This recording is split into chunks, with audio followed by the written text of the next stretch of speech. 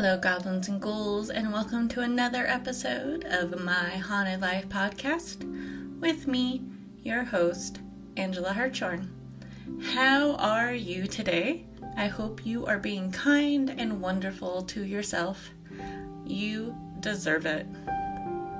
I don't have a lot of housekeeping to go over. The next few months are going to be very crazy for me business-wise. Lots of traveling and sewing.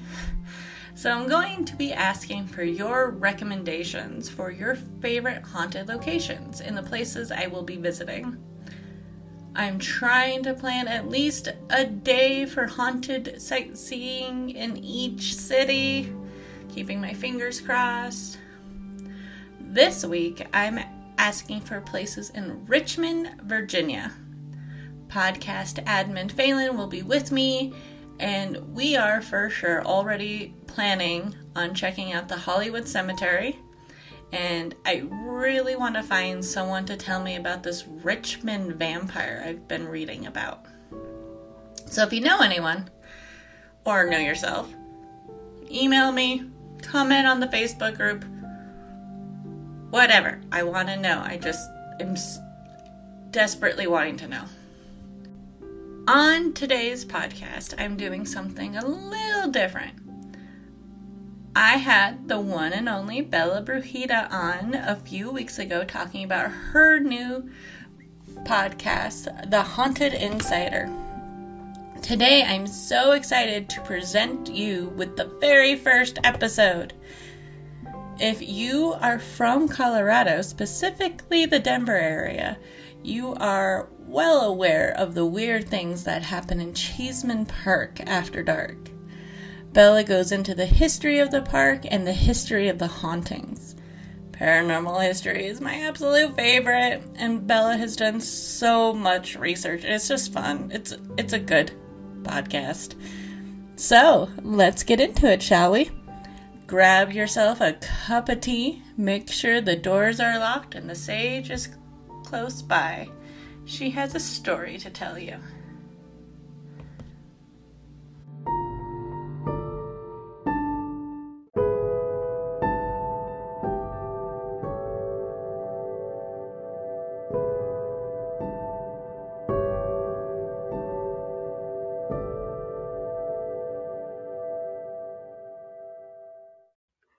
Howdy folks, and welcome to the first ever episode of the Haunted Insider.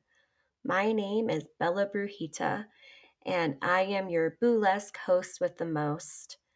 I hope that you learn something as well as fear something.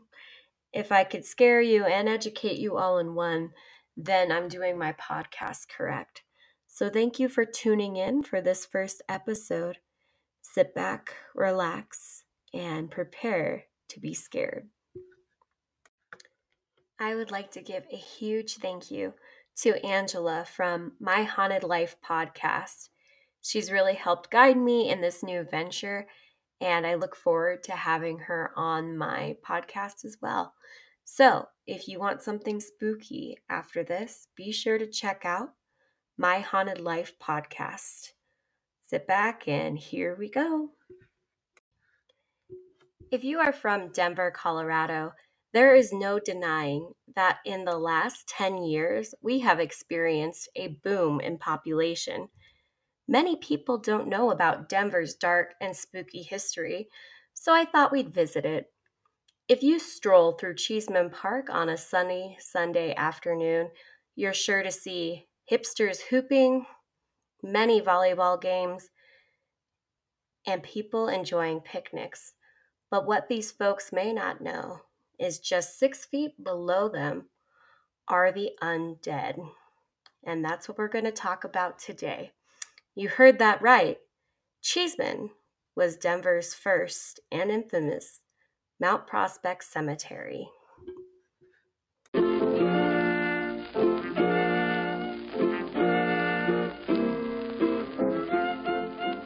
I want you to sit back and picture in your mind what you believe a Wild West town looks like. Think about something depicted in those Wild Westerns. You have a sheriff, outlaws, bad guys, good guys, and prostitutes with hearts of gold. Well, that's pretty accurate when you look at the early history of Denver. In the Wild West, there's a need that pops up pretty quickly, and that's a place to put the bodies. So, in 1858, Mount Prospect Cemetery was set out 5 miles from town to make sure that Denver could be a proper city.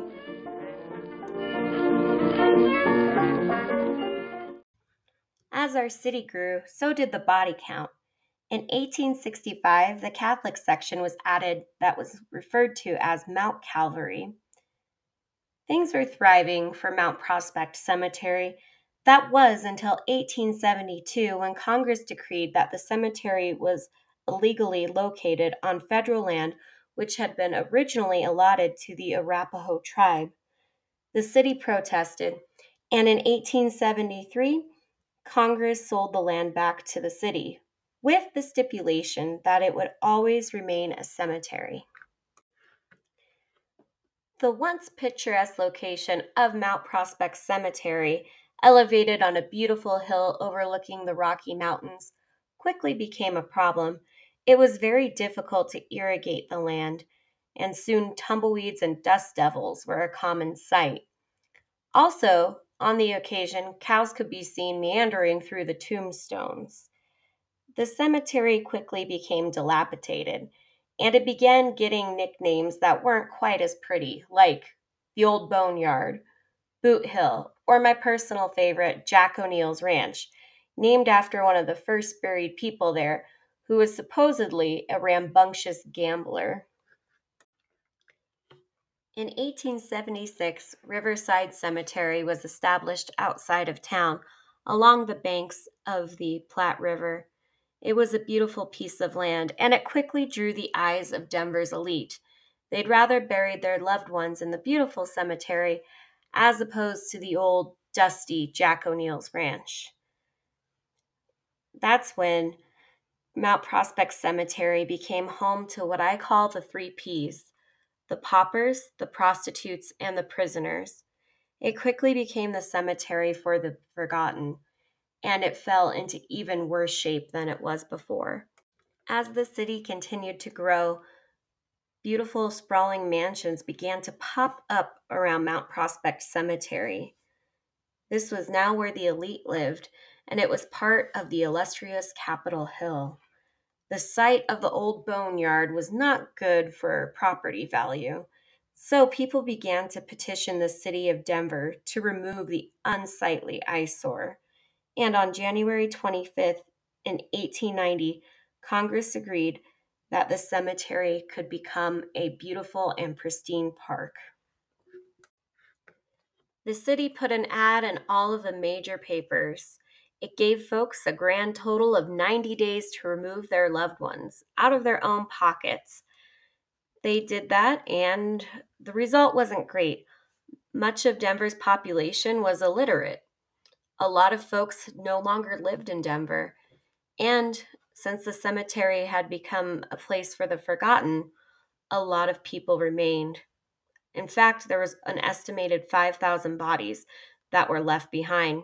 This took 3 years of planning to try to figure out what they were going to do and how they were going to get their prized park. In 1893, the city contracted a man by the name of Edward McGovern, who offered to remove the bodies at $190 a casket. In today's market, this would be about $60 a casket. He hired 18 men, and they set to work right away. But they realized that this grueling job was pretty thankless, so E.P. McGovern got an idea. Rather than put people in a normal-sized casket, he grabbed children's caskets. He dismembered the bodies. He would throw a few bones here, some grave dirt, a few bricks, and call it a body. That way, he could earn about 3 times the profit if one adult could fit in 3 children's caskets. Obviously, this was not a humane practice, and it drew quite the crowd of horrified onlookers. They even wrote about it in the Denver Republican. The article was titled, "The Work of Ghouls." The line of desecrated graves at the southern boundary of the cemetery sickened and horrified everybody by the appearance they presented. Around their edges were piled broken coffins, rent and tattered shrouds, and fragments of clothing that had been torn from the dead bodies. All were trampled into the ground by the footsteps of the gravediggers, like rejected junk. Onlookers were horrified at the sight, and many protested. One onlooker, with the name of Madame Sonara, yelled, "Go gently, go gently, whisper a prayer, or they will return. They will come." But the workmen jeered. They really should have listened to Madame Sonara. She knew what she was talking about, and the dead did return. One of the most frightening accounts that I came upon was in the book Twilight Dwellers. It talked about when a corpse fell out in plain view in front of a bunch of onlookers, including children. It read, "The corpse was that of a young woman, her long, damp locks ripe with mold. Her flesh was blackened and leathery. She had no eyes, and her lips were drawn back in a ghastly grin. The spectators moved away with a sound of murmuring as the workmen prepared to place the body in a box. Suddenly there was a moaning from the corpse, and the men, L. J. Hood and Dan Vogel, stepped back in fear. Hood laughed nervously, accusing his partner of making the noise. "It's just in the mind," said Vogel with a shrug. The corpse was broken and shoveled into 2 boxes. Immediately, Vogel took a rest from the work, his hands visibly shaking. He glanced at the closed boxes, a sigh escaping him. It was said that McGovern's men were pocketing trinkets and stealing from the bodies. If that wasn't bad enough, it was said that one of the men sang an eerie tune as he carted away the dismembered corpses. "Rattle their bones over the stones. They're only paupers who nobody owns. Only paupers who nobody owns." This blatant disrespect would anger anyone, and it really angered the dead. With the bad press, E.P. McGovern was relieved of his duties.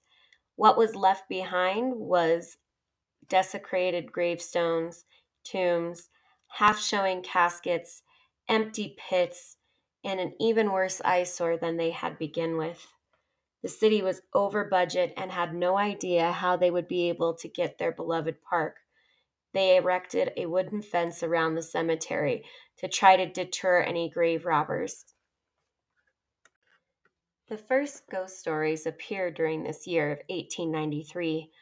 The rich folks who were living in the mansions complained about a hollow moaning sound that sounded like the wind and creaking wood all in one.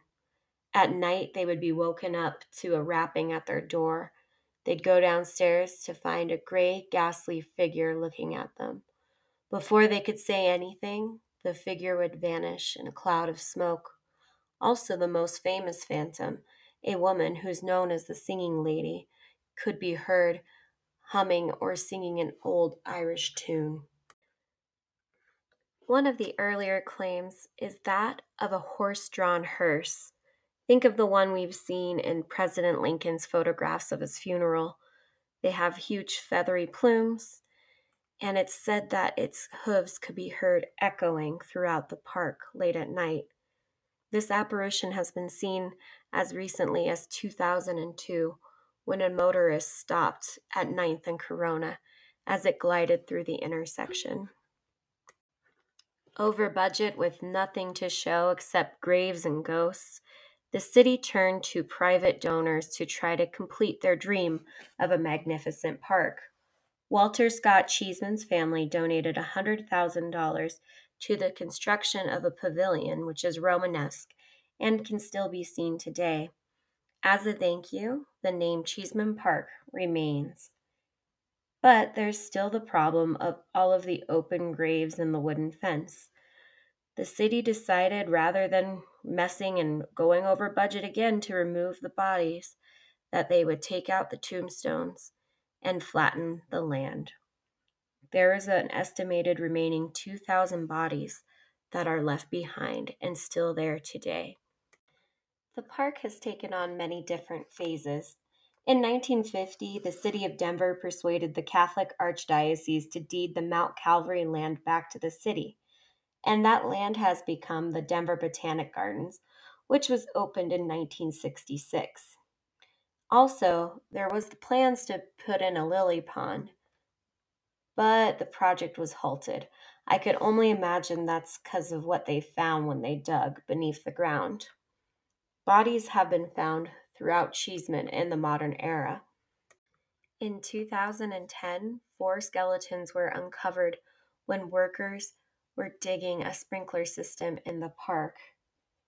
And in 2008, when the Botanic Gardens were expanding and creating a large parking structure, 2 rows of coffins were unearthed. It is also said by people who grew up in the Capitol Hill neighborhood back in the early 70s, when they were kids, you could dig around in the dirt and find coffin handles. One of the most reportedly haunted buildings in the surrounding area is the Waring Mansion within the Denver Botanic Gardens. It is used as their office administration building, and it is not open to the public unless it's in October, where they have their guest haunted tours. It is said that something dark and evil lives in the basement, but it is only active around October for those tours. Once they open up the servants' staircase, that's when activity begins to happen. There's poltergeist claims of cold spots, loud noises, things getting knocked over, lights being turned off, and even the more scary ones of people being scratched. So, if you are able, be sure to book one of those ghost tours with the Denver Botanic Gardens so you can get a sneak peek on the creepy building. My favorite stories, which I have not yet been able to test, are that if you stand on top of the Cheeseman Pavilion on a night where there is a lunar eclipse, you can look out at the surrounding grounds and see the outlines of tombstones and headstones. I believe this is some sort of residual haunting, and you're really looking at an imprint in time, or a glitch in the matrix, if you will. So, there's supposedly a lunar eclipse coming up soon. You'll know where to find me. Also, one of the records is that in mid May or early April, you can see outlines of graves that are a bit greener than the rest of the grass. The most famous spirit has had me baffled for years. The first people to encounter him were 2 gentlemen who were out in the park late at night. They sat down and decided to smoke a cigarette, when in the distance they heard squeaking wheels from a bike. Up rides a little boy on a bike really late at night with a chain hanging out of his pocket, which is pretty unusual. What's even scarier is what the chain is attached to. It's a ghastly looking man who's in a hospital gown and bleeding from several wounds. He also has a jaw that is hanging and dislocated. He goes up to the 2 men and asks, "You got a cigarette?" They offer him one, and they said, "Do you need help? Are you okay?" The man replies, "Did you see the ones who did this to me? I'm going to kill 'em when I find 'em. I'm going to kill 'em when I find them." And then he proceeds to follow the little boy on the bike and walk away. He then vanishes into a grove of trees. The 2 men were terrified, frightened, and ran home to their apartment. He's also been said to say, "Don't let 'em do to you what you've done to me." Locals call this apparition Slackjaw or Rattlejaw, and I really hope I never encounter him. The mystery remains, though. Who is Rattlejaw? Why is there a little boy on the bike with a chain? And why does he only appear to gentlemen late at night? I have so many questions. The other spirits really fit into the story and the history, but he seems more modern. He's the one that's been cited most recently in about 2012. As I said before, I hope I never meet good old Rattlejaw. The first time I ever learned about Cheeseman was when I was 12 years old. My family and I were participating in the annual AIDS walk, which we did every year. My mom got a free energy drink and she did not like it, so she began to pour it out into the grass. She looked at me with eyes wide and said, "Oh no, I hope that doesn't wake anybody up." I looked at her confused and asked, "What do you mean?" That's when she told me about Mount Calvary and Mount Prospect Cemetery. I was already obsessed with the paranormal, but this definitely drove my passion and would lead me to become a Denver haunted tour guide. So thank you for listening to these stories about Cheeseman Park. And remember, if you're a hipster hooping on a nice Sunday or you're strolling through, just be respectful and watch out for those occasional odd holes that are in the middle. I hope you learned a lot. I hope I scared you. And I hope you come back to listen to the Haunted Insider. I want to thank you all for listening to my first episode and know that it will only get better from here. Anchor is a really great source, but I'm still kind of tweaking and learning the editing. I have to say thank yous to the important people in my life. Number one, thank you to my sister Molly. She gave me this equipment to be able to record and bring you these terrifying tales. It was a very touching Christmas gift, and I love you, Molly. I also want to thank my supportive parents who've always fueled my love of the paranormal. And my mom did the artwork, which is adorable. So if you like what you heard, rate, review, subscribe, and know that there are more chilling tales to whisk you away. Good evening. I'm so proud of my girl Bella. It's hard to believe that we only just became friends quite recently because she reached out to me because she liked my podcast. And now she has one of her own. It's a wonderful circle of life moment. I love it.